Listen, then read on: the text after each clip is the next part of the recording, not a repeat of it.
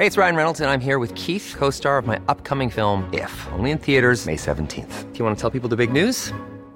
All right, I'll do it. Sign up now and you'll get unlimited for $15 a month and 6 months of Paramount Plus Essential Plan on us. MintMobile.com/switch. Upfront payment of $45 equivalent to $15 per month. Unlimited over 40 gigabytes per month. Face lower speeds. Videos at 480p. Active Mint customers by 531.24 get 6 months of Paramount Plus Essential Plan. Auto renews after 6 months. Offer ends May 31st, 2024. Separate Paramount Plus registration required. Terms and conditions apply if rated PG. I'm Sandra, and I'm just the professional your small business was looking for. But you didn't hire me because you didn't use LinkedIn Jobs. LinkedIn has professionals you can't find anywhere else, including those who aren't actively looking for a new job, but might be open to the perfect role, like me.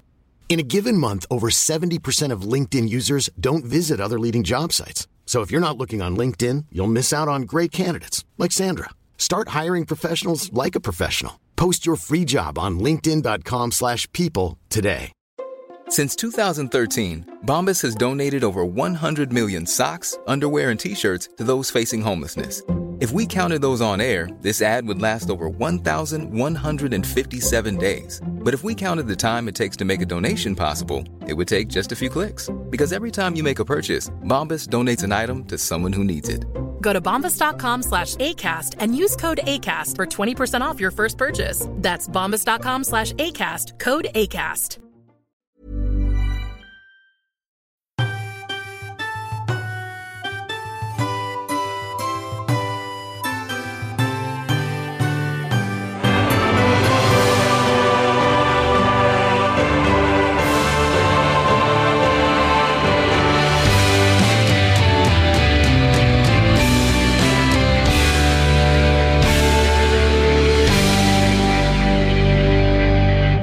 For God's sake, let us sit upon the ground and tell sad stories of the death of kings.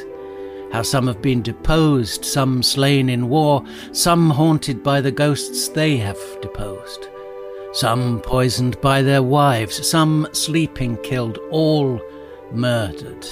For within the hollow crown that rounds the mortal temples of a king keeps death his court, and there the antic sits, scoffing his state and grinning at his pomp. There you are, a classier bit of verse than our usual Willy Willy Harry Stee doggerel.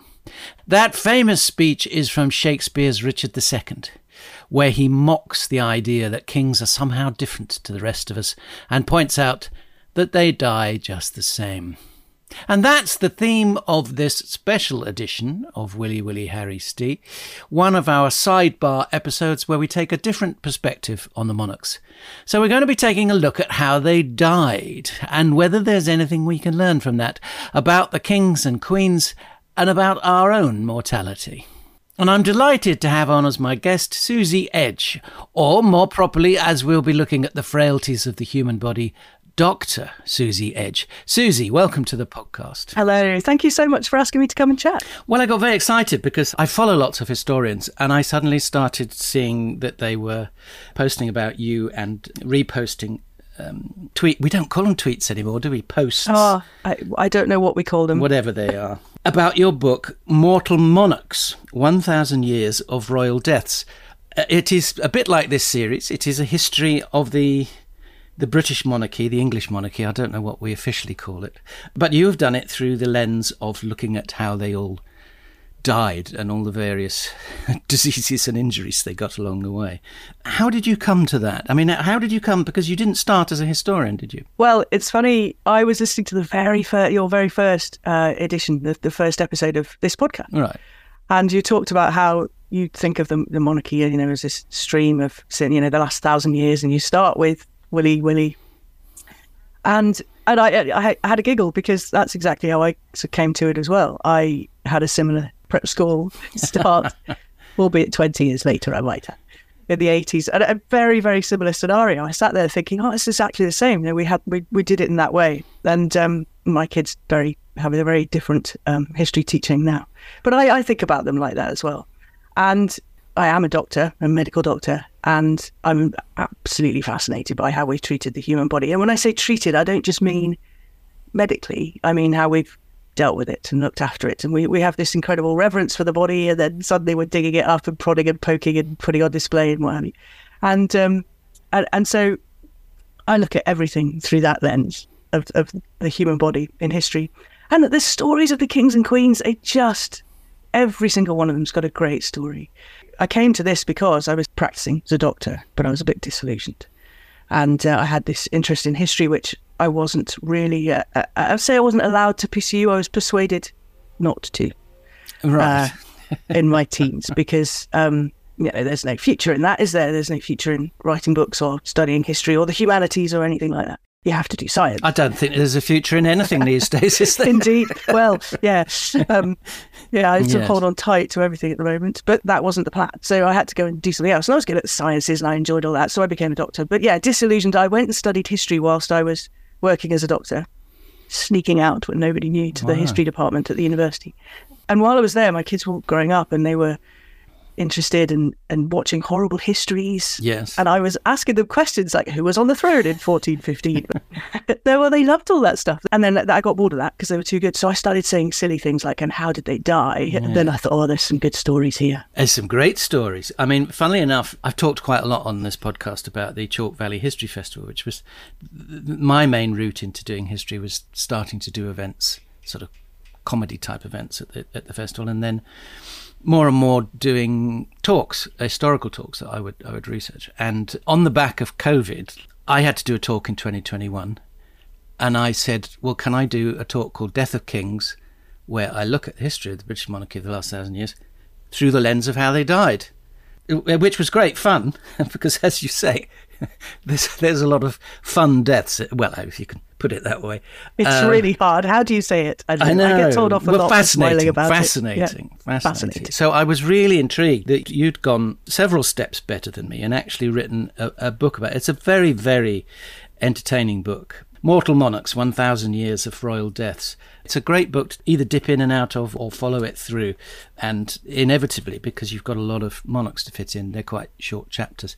But I find, despite my fascination with disease and death, I find I can't read more than 2 or 3 at once, because I start to feel too much about my own mortality and what's going on inside my body, because you do go right into the science and the medicine of what's going on inside us. And I think most people try not to think about that. It's essentially a book about all the different ways we can die. Yes. And it's seen through the eyes, or the lens, I suppose, of all the monarchs, because they're characters that we know, and we can give context, and we can talk about why those stories were told as well. Because a lot of them, of course, are embellished or even just untrue.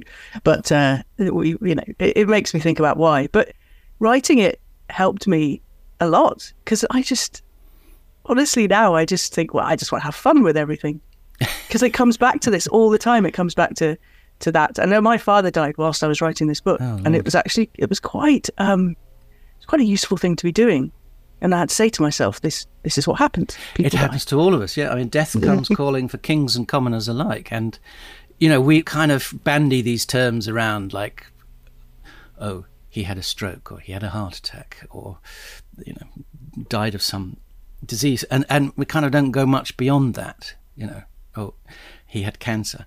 And actually to go into it and see what those things really are and how they work and what they do to us, it makes me feel very fragile. Sorry about that. But it's very useful, and we should confront this. Got me all emotional there, talking about Dad. Oh, I'm sorry. No, it's cool. There are people who are upset by the book because they think I'm being too jovial about a very serious subject. And my answer to that is, well, it happens to us all. Yes. And it doesn't just happen to us all eventually. It happens to us all before we go ourselves. It happens to us in terms of everyone around us. Not everyone around us, hopefully. People around us. I had to deal with my father's death. It happens to us all. It comes to us all. And yes. I don't think we talk about death enough. Do I always have to be doing it with a grin and a smile? No, probably not. But, No, I mean, you say it's jovial, but I mean, you kind of lead us into the stories, often through a sort of light-hearted approach. But then once you get into the actual medical side of it all, you do take that very seriously. That is really ultimately my bread and butter. And the kings and queens and the history has definitely come later for me. I see a lot of people call me an historian now, but I see myself as a medic first. Yeah, because you have and I'd like to talk about this. You have a huge presence on social media. Did that come? Well, presumably that came before writing the books, and someone said, look, you're incredibly popular, Susie. You really should write this down.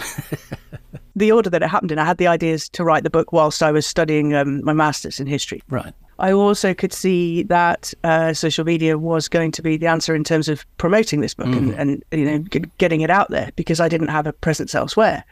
And so that was a deliberate act going into TikTok in particular. Right. Where, I just hit 400,000 followers, which just blows my mind. It's absolutely extraordinary, especially to someone like me who doesn't really understand how TikTok works.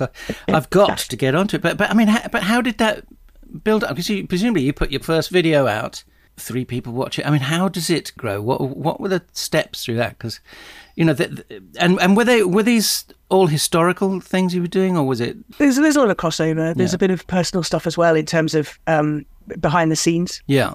So writing ideas, and also I live in this biscuit tin idea of Scotland. This idea that Walter Scott brought to George IV and that Victoria and Albert perpetuated. I live right in the heart of it, and so there are bagpipes playing every weekend. There is tartan everywhere. I live next to Balmoral.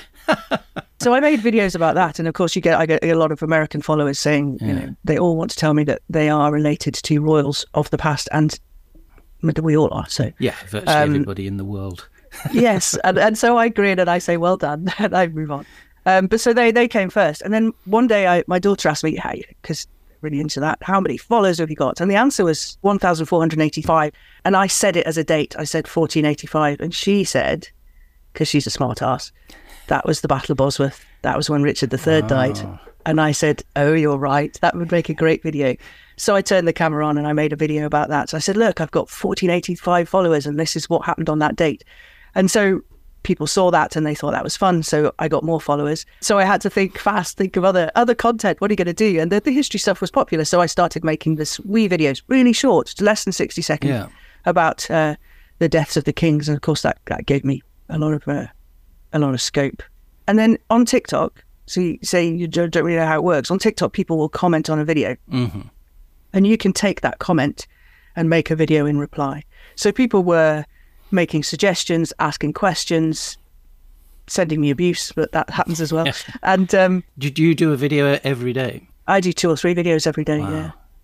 But that's all part of my it's your job now, I guess. It's my job now, absolutely. Yes, it really is. And but the amazing thing, and I talk about this a lot in this series, is just how hungry for history people are. And I get this from adults of my age saying, I didn't learn this stuff at school. I know these names, and it's amazing now that it all fits together. And quite a lot of people say, I read quite a lot of historical fiction. It'll mention King Edward III or something, and now I know who he was and how it all works. So people complain about the internet and TikTok and how it's ruining our minds. But, you've got a huge number of followers, and presumably a lot of those are younger people. And I think it's absolutely amazing. It's a great starting point, TikTok, that I can't write essays on there. I can't tell long stories on there, but very, very short snippets. And I get comments every day from people saying, saw this, went to Google or Wikipedia or whatever, saw this and bought that book, saw this and did that, saw this and started a degree in history. And I think, that's amazing. Absolutely amazing. So yes, it is.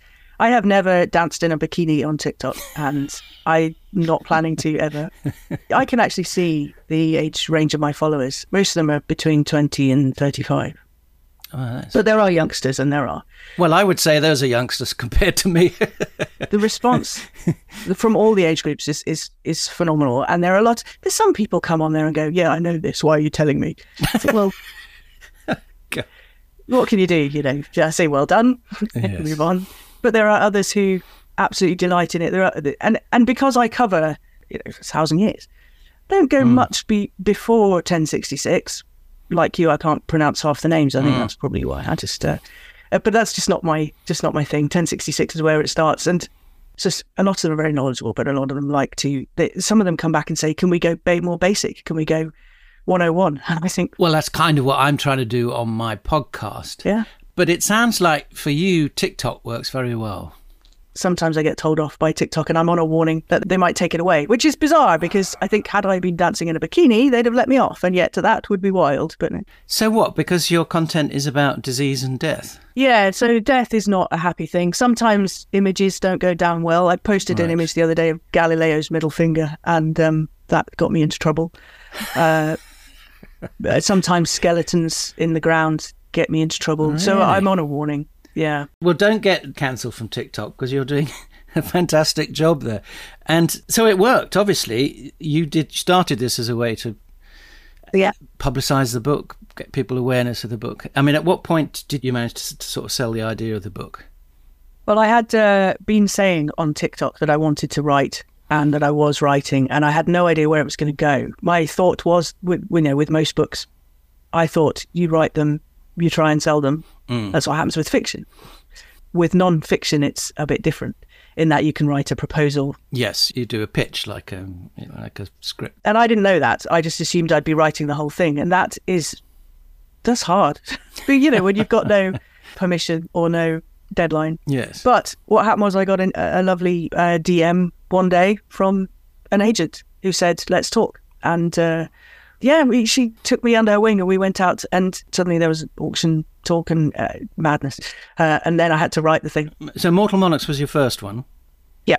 And you have a second one? Yeah, we're not leaving the human body at all. Vital Organs is the name of the book. A history of the world's most famous body parts. So I'm leaving the English and Scottish monarchs behind, most of them, and going off around the world and finding stories of body parts that have made history. Give us the top 3 most fun ones to sell your book to the listeners. I always lead with Napoleon's penis. I think it's always best too, I find. Yeah. That's just the best story. I love that. And which was that preserved in a jar or something? Or am I confusing that with another body part? Rasputin's is in a jar, supposedly. We'll come back to that. But Napoleon's was just whipped off when he had his autopsy and was squirreled away, and now lives in a box, in a suitcase in New Jersey. Oh, right. Yeah. So it's not pickled in a jar. It's very dried up and shriveled. I bet he never expected that. Well, he would probably have been happy about it. But the French have said they don't want it. They want nothing. They said, I want nothing to do with it. We are not touching the penis. Which is very unlike the French. So I thought that was quite funny. But yeah, Rasputin's is in a jar, apparently. But it's very, very big. And so the Russians are sitting there on the border shouting, our penis is bigger than your penis. And that's basically what's happening in the world just now, isn't it? Yes. Yeah, so, we do move away from that part of the body. I look at Emily Wilding Davison's skull and how that was damaged when she went under the king's horse at the Epsom Derby, and Marie Antoinette's teeth, the way they had to be made to look nice and straight before she could marry the Dauphin. And Louis XIV's rear end, he had a fistula in his bum that needed fixing. And it's a charming book, and it's good fun trying not to get kicked off TikTok talking about all that. It's challenging, but it is good fun. But it is fascinating, and these are brilliant ways to sort of sneak history under the radar slightly. I read somewhere that you have been commissioned to write some kids' books as well. Is it along the same lines of not letting them know they're actually learning history when they think they're just finding out gruesome things? That's exactly it. It's the first one is called History Stinks, and it's about poo through the ages. So we're having a rummage around in Roman toilets and ancient loos and sewers and flushing toilets of the Tudors and so there's lots of history being sneaked in there. Hiring for your small business? If you're not looking for professionals on LinkedIn, you're looking in the wrong place. That's like looking for your car keys in a fish tank. LinkedIn helps you hire professionals you can't find anywhere else, even those who aren't actively searching for a new job but might be open to the perfect role. In a given month, over 70% of LinkedIn users don't even visit other leading job sites. So start looking in the right place. With LinkedIn, you can hire professionals like a professional. Post your free job on linkedin.com/people today. Hey, it's Ryan Reynolds, and I'm here with Keith, co-star of my upcoming film, If, only in theaters May 17th. Do you want to tell people the big news? All right, I'll do it. Sign up now and you'll get unlimited for $15 a month and 6 months of Paramount Plus Essential Plan on us. MintMobile.com/switch. Upfront payment of $45 equivalent to $15 per month. Unlimited over 40 gigabytes per month. Face lower speeds. Videos at 480p. Active Mint customers by 531.24 get 6 months of Paramount Plus Essential Plan. Auto renews after 6 months. Offer ends May 31st, 2024. Separate Paramount Plus registration required. Terms and conditions apply if rated PG.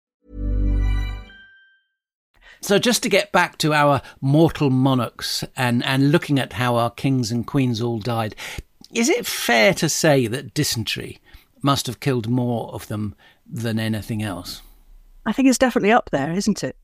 But it was used, I think it's a very broad term. Yeah, I mean, I've sort of said, and I've learnt more from reading your book, I've sort of said that dysentery is a sort of catch-all term for any sort of things going wrong in the stomach, whether it's virus or bacteria. I mean, is that true, or is dysentery a specific thing?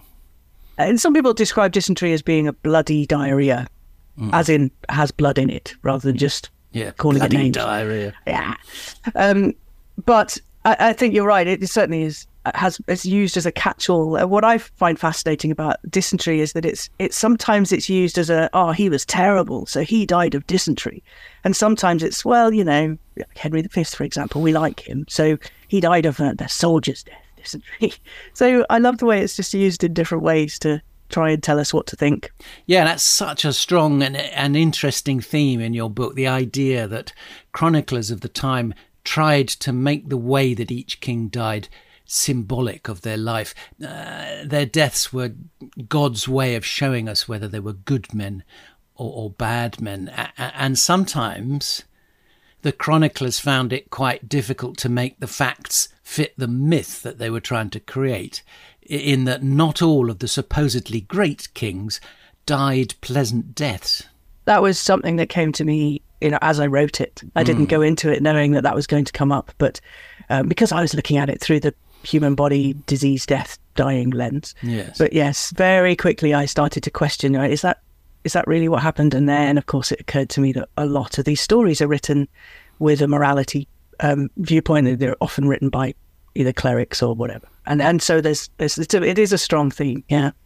So, I mean, even starting with William I, he wasn't a very nice guy, and he had a pretty horrible death and aftermath. But that's an interesting one, because presumably at the time the Norman aristocracy were trying to say it was all legitimate, but had he fallen out of favour enough, and was it to sort of, well, let's leave him behind and move on, that became a kind of symbolic death? I think what we have about William was written quite a long time later, right? 40 or 50 years or so. Audric didn't like what William did in England, so he wrote about William being not a terribly nice bloke. But yeah, I don't think it was instant. Certainly these things have grown over the years and become more and more. Yeah, and I found doing this podcast that information about the early monarchs is pretty sketchy, but by the time you get to someone like Henry VIII, there's just so much more information around. Which is ironic, because we weren't allowed to write about him. We'll talk about his medical matters or his death, imminent death. It wasn't, you could lose your head for doing that. So, yeah. And there's the stuff in the book that you wrote about what had possibly happened with his leg wound. I have to be really careful about that, because I came through a orthopaedic track and spent a lot of time on orthopaedic wards treating with months worth of antibiotics people with osteomyelitis, and often that would end in amputations. So it was on my mind, and so I have to be really, really careful with posthumous diagnosis. Yeah, and I mean, it's also important that we move away from this idea that disease is some kind of judgment on us, and that we must put up a moral fight against, say, an evil cancer. And I suppose we saw this attitude most vividly in the AIDS epidemic, when people were saying, this is a judgment from God. And you think, no, this is a nasty disease. It just appeared, and we've got to now work out how to deal with it. Bringing God into it is not helpful. 1,000 years on, it doesn't go away, and we still do it. This time last year, when Putin went into Ukraine, a lot of news stories were talking about how he looked really sick. He had obviously been treated for cancer or something, he looked like he had steroids and chemotherapy and the like, and this must be the reason for his terrible doings. And I thought, hang on a minute, we were saying exactly the same thing 1,000 years ago. We still do it. We still look at that sort of thing and we say, well, that equates to evil or good. And I suppose we had it all with COVID and the way people reacted to that. And there was a strong moral thing of like, well, some people have got COVID because they didn't do the right things. And yes, we've often feel that we've not moved on from the Middle Ages. We really don't. And, I love the story. You talk about William I, the story of what happened to his body after he died. Just absolutely fantastic. But was it true? I don't know. I always think there's no smoke without fire, that there's something going on for these stories to then be added to. Yes. For instance, Richard III, and the Ricardians and the Richard III Society saying, he did not have scoliosis. He was absolutely fine physically. And then was this absolutely wonderful footage of Philippa Langley seeing his body for the first time in the ground with a marked scoliosis. Was just priceless, seeing her face. Because I just think there's no smoke without fire, and a lot of these things start somewhere. Although, of course, we're not trying to go down the route of saying that because someone was deformed in some way, they must have been evil. I've written a few James Bond books, and trying to make the villain physically memorable, physically distinctive, without giving them scars or a claw instead of a hand or a third nipple or a hunchback or something, is a challenge. And we're still fighting this idea that ugliness or physical abnormality equates to evil. But chronicles back in history pushed the idea that illness was a physical manifestation of morality in some way, and kings were either spared suffering or punished by God. But mostly it's down to their behaviour. And when we talk about King John having dysentery because he was a baddie, and we talk about Henry I was greedy, and that's why the surfeit of lampreys. Yes, and Edward IV, Winston Churchill saying, he died because he was too fond of the pleasures of the flesh. You think, well, is that a medical diagnosis? How did you analyse Edward IV's death? He was fairly young, wasn't he? About 44, I think he was. Still, I'm 44, so he was very young. He was a mere child. Just to differ. He was Henry VIII, wasn't he? Yes.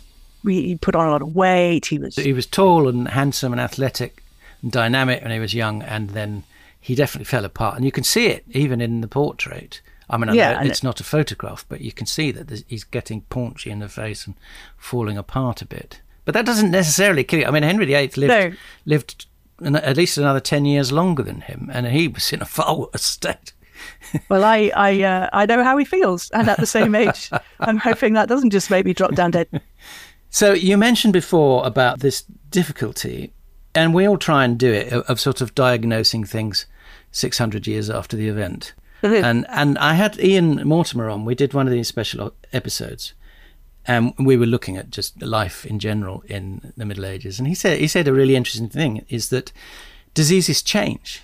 They come and go, and some die out. And that there were probably many diseases of the Middle Ages that we just don't have anymore. So they're really difficult to say what they might have been, or they've changed so much over the years that it's become something different. So many people, going back to my following online, so many people want me to talk about the sweating sickness. Yes, well, I was going to get onto that, of what on earth was the sweating sickness? And we have no idea. But, I mean, there are some, it could have been this or it could have been that. It could have been, a tick-borne disease that ultimately the body has only got a certain number of ways to respond to an onslaught in that way. So it responds by, sweating or headaches, lethargy, pain in the joints. There's common flu-like symptoms are what we use to describe most things that come through that are of an infectious cause, or sometimes not even infectious cause. But flu-like symptoms are really common. So they might have come with diseases like the sweating sickness. People suffering from the sweating sickness might have been absolutely fine eating their cornflakes in the morning and then be dead before dinner. And this disease, it came on very suddenly, and it was really splitting headaches and, as I said, lethargy, pain in the joints, arthralgia, and then profuse sweating to the point where they would stink and it would go through their clothes, through bed sheets, really horrendous. Heart rate would go up, breathing would go really fast. And then that was it. Couldn't take it anymore, and they dropped down dead. So, I mean, does that look like a sort of instance of the body's immune system essentially overwhelming the body? Yes, a little bit septic, I suppose, and sepsis, I suppose, in the same way that the immune system would have this real strong response and the body just can't handle it all.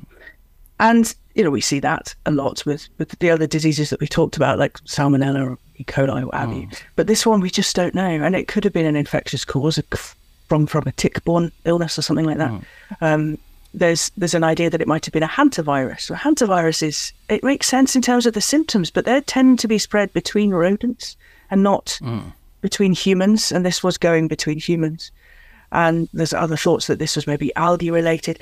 Weirdly, the sweating sickness, we can't pin it down weirdly because it tended to go for the middle age group. So not the young and the old, the way a lot of diseases do, but the young, fit, healthy, rich people, which is just really strange. I mean, maybe that's why it became such a big thing, because it wasn't just Indeed. something that was killing loads of peasants. Suddenly it was the golden generation of the aristocracy is being wiped out. Which does maybe make you wonder if it was killing everyone else as well. It just wasn't written about. Yeah, who would bother? First time I've ever thought of that. Yeah. So yeah, there's lots of different ideas in that respect. Some people have suggested anthrax. It didn't, at least in terms of being talked about, it didn't last that long, did it? It wasn't something that... No. I mean, when roughly was it first talked about, and then it's not a thing? It was first noted at Bosworth in 1485. Right. It made Henry VII postpone his coronation. He decided that wasn't a good idea with everyone dropping down dead to do that. So that was just after then, wasn't it? But then it went on and it came back 3 or 4 times in clumps, and then clumps, that's a very good medical term, episodes, and then it fizzled out in the 1500s. Never to be seen again, which is good. Well, or maybe it has. It's just Maybe it called something has. different and looked at differently, or it mutated into something. Maybe it's COVID.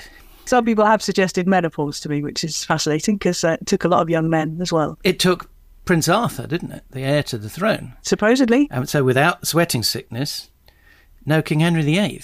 What a different world we'd be living in. Yes, and we'd be off to mass in a minute. Yes, true. Indeed. I mean, the other interesting theme through the book is how little attention was paid to the illnesses and deaths of queens.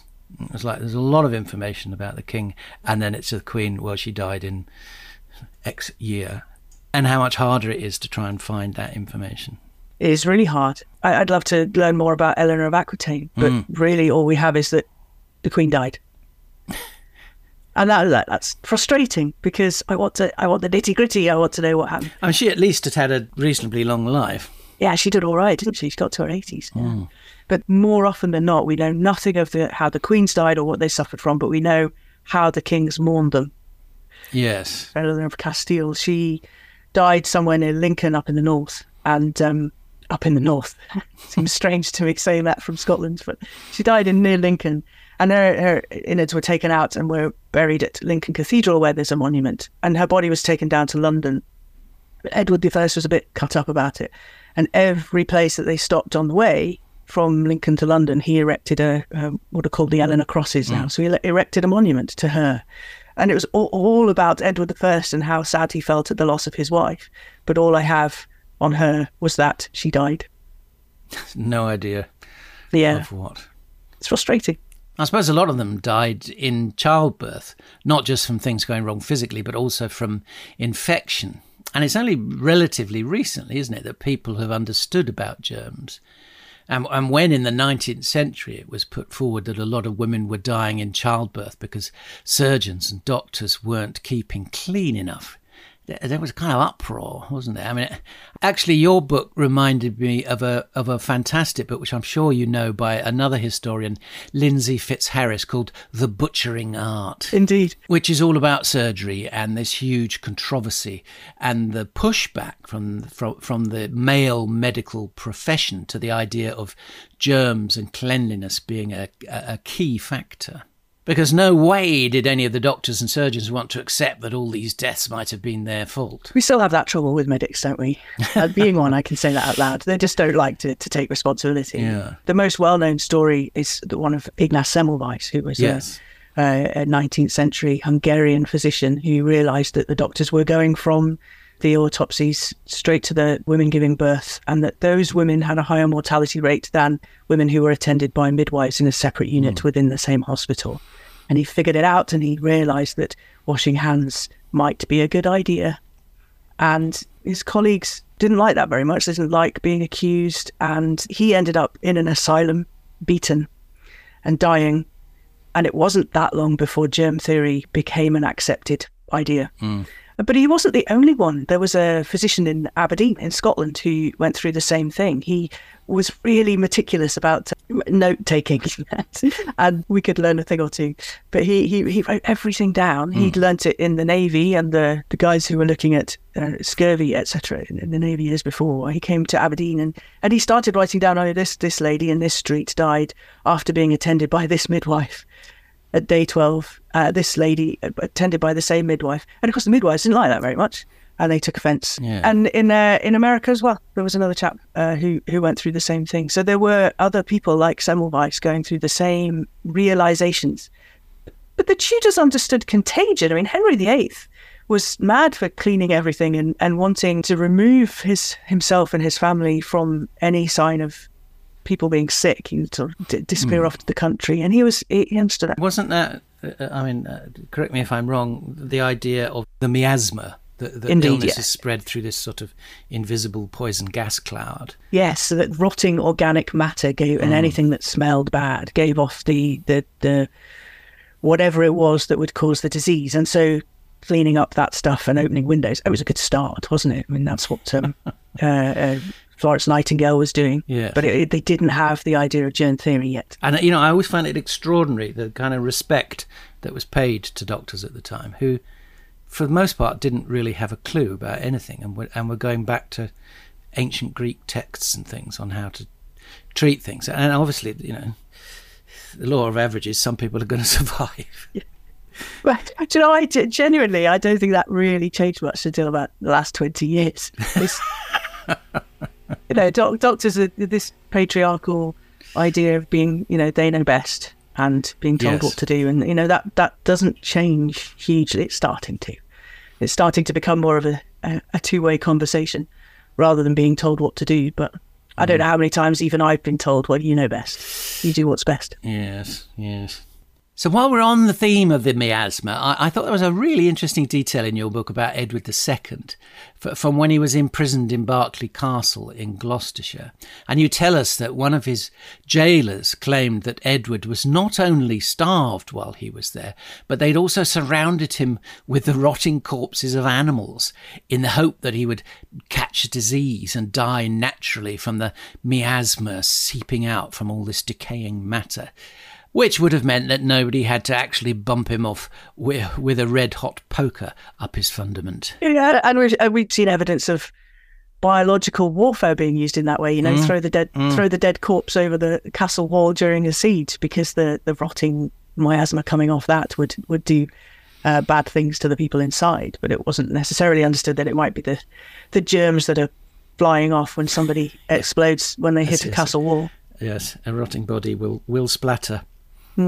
Yes. Apparently, I'm told. I don't know. One of the things that I've been fascinated in, but I haven't managed to get it into any of my episodes, is the idea of the king's evil.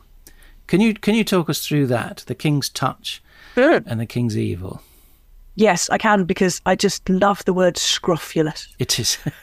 It isn't actually a word. Scrofula is a manifestation of tuberculosis. And it's seen in the neck, so swollen glands in the neck, and it lasts quite a long time. It's a chronic thing. Scrofula was known as the king's evil because it was thought to be treated by being touched by the king. And I think it goes back quite a long way. I think it goes back even Edward the Confessor time. But certainly it was taken up by later kings. I love the idea that Charles II went around touching everybody, trying to cure them of the king's evil. And he would touch coins and pass the coins on, because that was thought that through the coins, they would get the king's touch as well.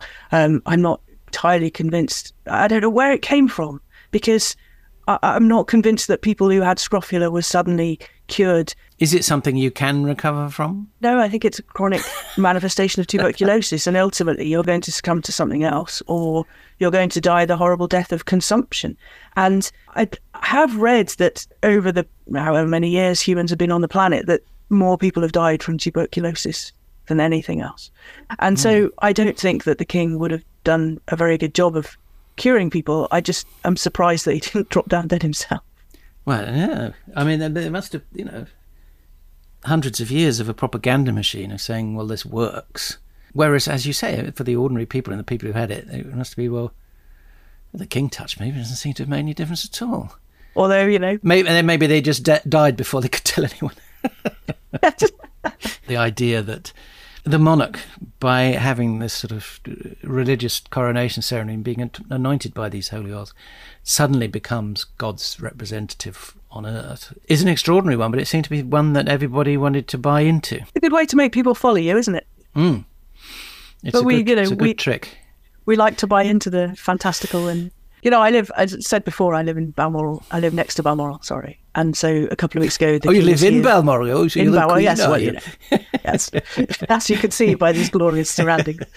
I live out next to Balmoral. And the king was here a couple of weeks ago for our annual gathering. And there are a lot of people out there waving flags and, Any with scrofula? Well, he didn't touch anyone, which is a bit sad. I was hoping throw any coins out of his car. Well, actually, he did shake a few hands, so maybe they'll be the ones that are up and doing the hill races and tossing the Kiba next year. There is still that desire, isn't there, to touch the monarch? Mm-hmm. I touched his robe. There is that desire. However, having said that, I made a video a couple of days ago which talked about I draw family tree charts. Yes, I know. I've seen a couple of them, and I'm very jealous because obviously on a podcast I can't do the visual things, but it makes it so much simpler to see it all. I think I was really enjoying the one you did about the Matildas. Oh yes, and I missed a few out, which just frustrated me. Afterwards, I was told, "Oh, you missed so and so. You missed." I said, "That's a shame." But I made one a couple of days ago, which looked at Charles III. Yeah. Which threw everyone because they said, "Who's that?"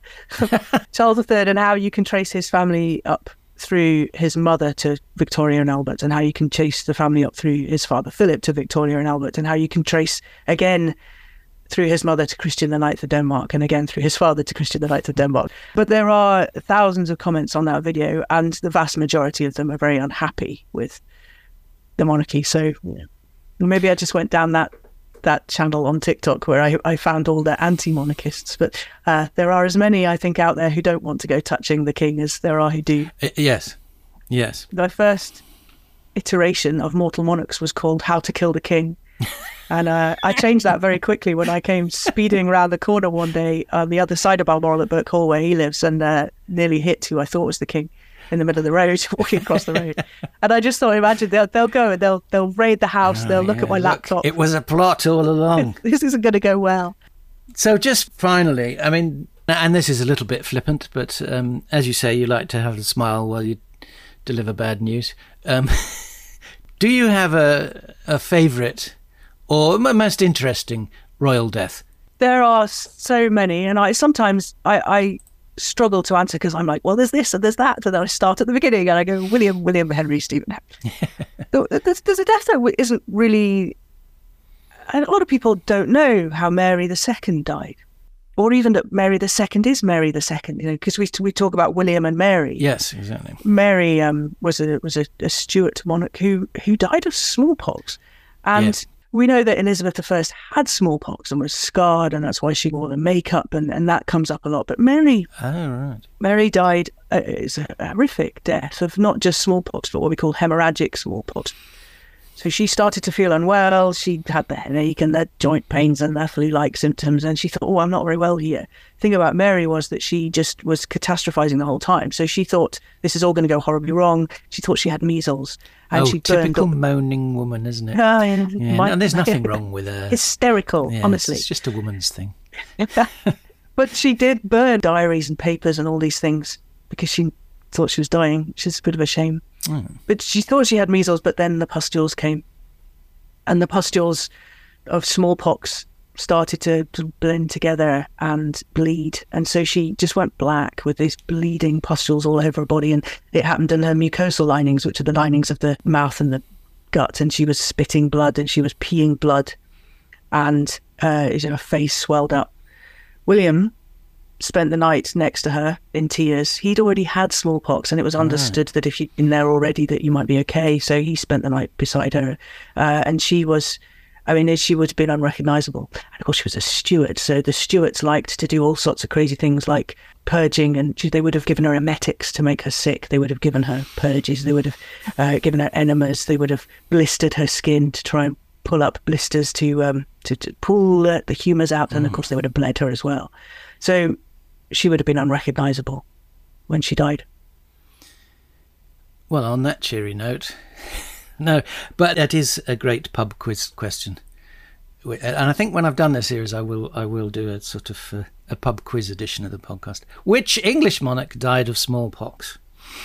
As we said at the start, being a king or a queen does not make you immune to anything. No, we are all susceptible, aren't we? And what I found fascinating throughout the 1,000 years is watching how the kings and queens died in manners similar to the rest of the population. So at the beginning it was trauma and infection, and then it moved on. It was less trauma and it was more infection. And then we moved on to the chronic lifestyle-related conditions that we're all dying of today. It tracks, through the book, it tracks in the same way that everyone else did over those 1,000 years. Yes. And then we get to George V, who was, he was dying, but his doctor helped him along the way, didn't he? Do you know, because I went through the list from the year dot, I went through the list when you said, what's your favourite? And I got to Mary. I was that's a great one. George V, what an incredible story. This was less than 100 years ago. We're talking a story of regicide. Yes. And whilst people do, again, get upset with me for saying that he murdered the king, because he was, people are given a cocktail of morphine, well, not cocaine now, but people use morphine to help along those who are in end-of-life care. And the thing about morphine is that you have to titrate it to how they feel. So you have to give more to some people than others, and you can give more and more and more, and to the point where you no longer need to give any. So the king's physician, Lord Dawson of Penn, he has an interesting idea about euthanasia. He had written about it. He had stood up in the House of Lords and talked about it. So this wasn't just on a whim. He saw that the king was dying. He knew that should the king die at a certain time, that the story would go out in the tabloids rather than the broadsheets, and he didn't like that very much. So he decided upon the timing of the king's death, and in order to do that, he filled up a syringe with cocaine and morphine, and he injected it into the vein in his neck. And that was the end of the king. And it's murder. We don't like to think of it in that way, because we like to think that he was just helping along a dying man who was in pain, but ultimately it was regicide. Yes, because there was no consent given. And we are still having those ethical discussions in medicine. Yeah, which is a huge, huge discussion, which you probably wouldn't attempt on TikTok. Oh, God, no. I mean, you don't have time to get in. But fascinating, that idea that in order to get into the proper newspapers, he had to die at a certain time. So it was announced first in the serious newspapers and not the scandal sheets. It's incredible to us now, isn't it? We were talking about the Queen being unwell, and it was just, it played out in real time in all of our phones throughout the whole day of her death. And then as soon as she dies, thousands of conspiracy theories come bursting out all around us. Yeah. People like to have a say, don't they? They like to think that they know better. Don't we all? We all, yes. Which is why we make podcasts, to say, this is me telling you all about interesting things. Yes, buy my book.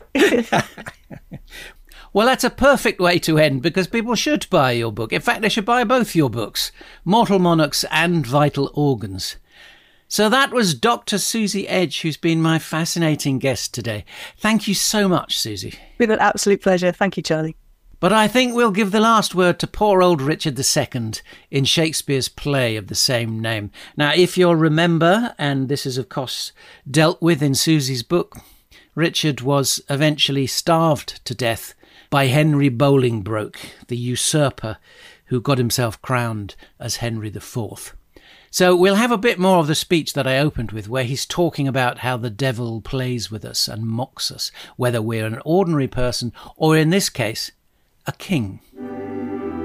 Allowing him a breath, a little scene to monarchize, be feared and kill with looks, infusing him with self and vain conceit, as if this flesh which walls about our life were brass impregnable. And humoured thus, comes at the last, and with a little pin bores through his castle wall. And farewell, king. Cover your heads and mock not flesh and blood with solemn reverence. Throw away respect, tradition, form, and ceremonious duty. For you have but mistook me all this while. I live with bread like you, feel, want, taste, grief, need friends. Subjected thus, how can you say to me, I am a king?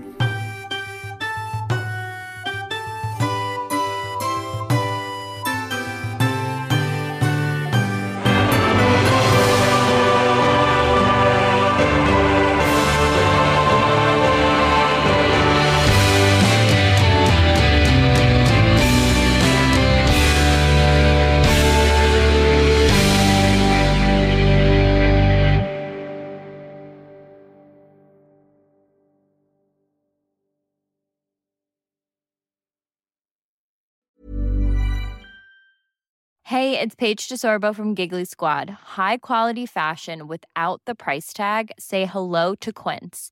I'm snagging high-end essentials like cozy cashmere sweaters, sleek leather jackets, fine jewelry, and so much more. With Quince being 50 to 80% less than similar brands. And they partner with factories that prioritize safe, ethical, and responsible manufacturing. I love that. Luxury quality within reach. Go to quince.com/style to get free shipping and 365-day returns on your next order. Quince.com/style.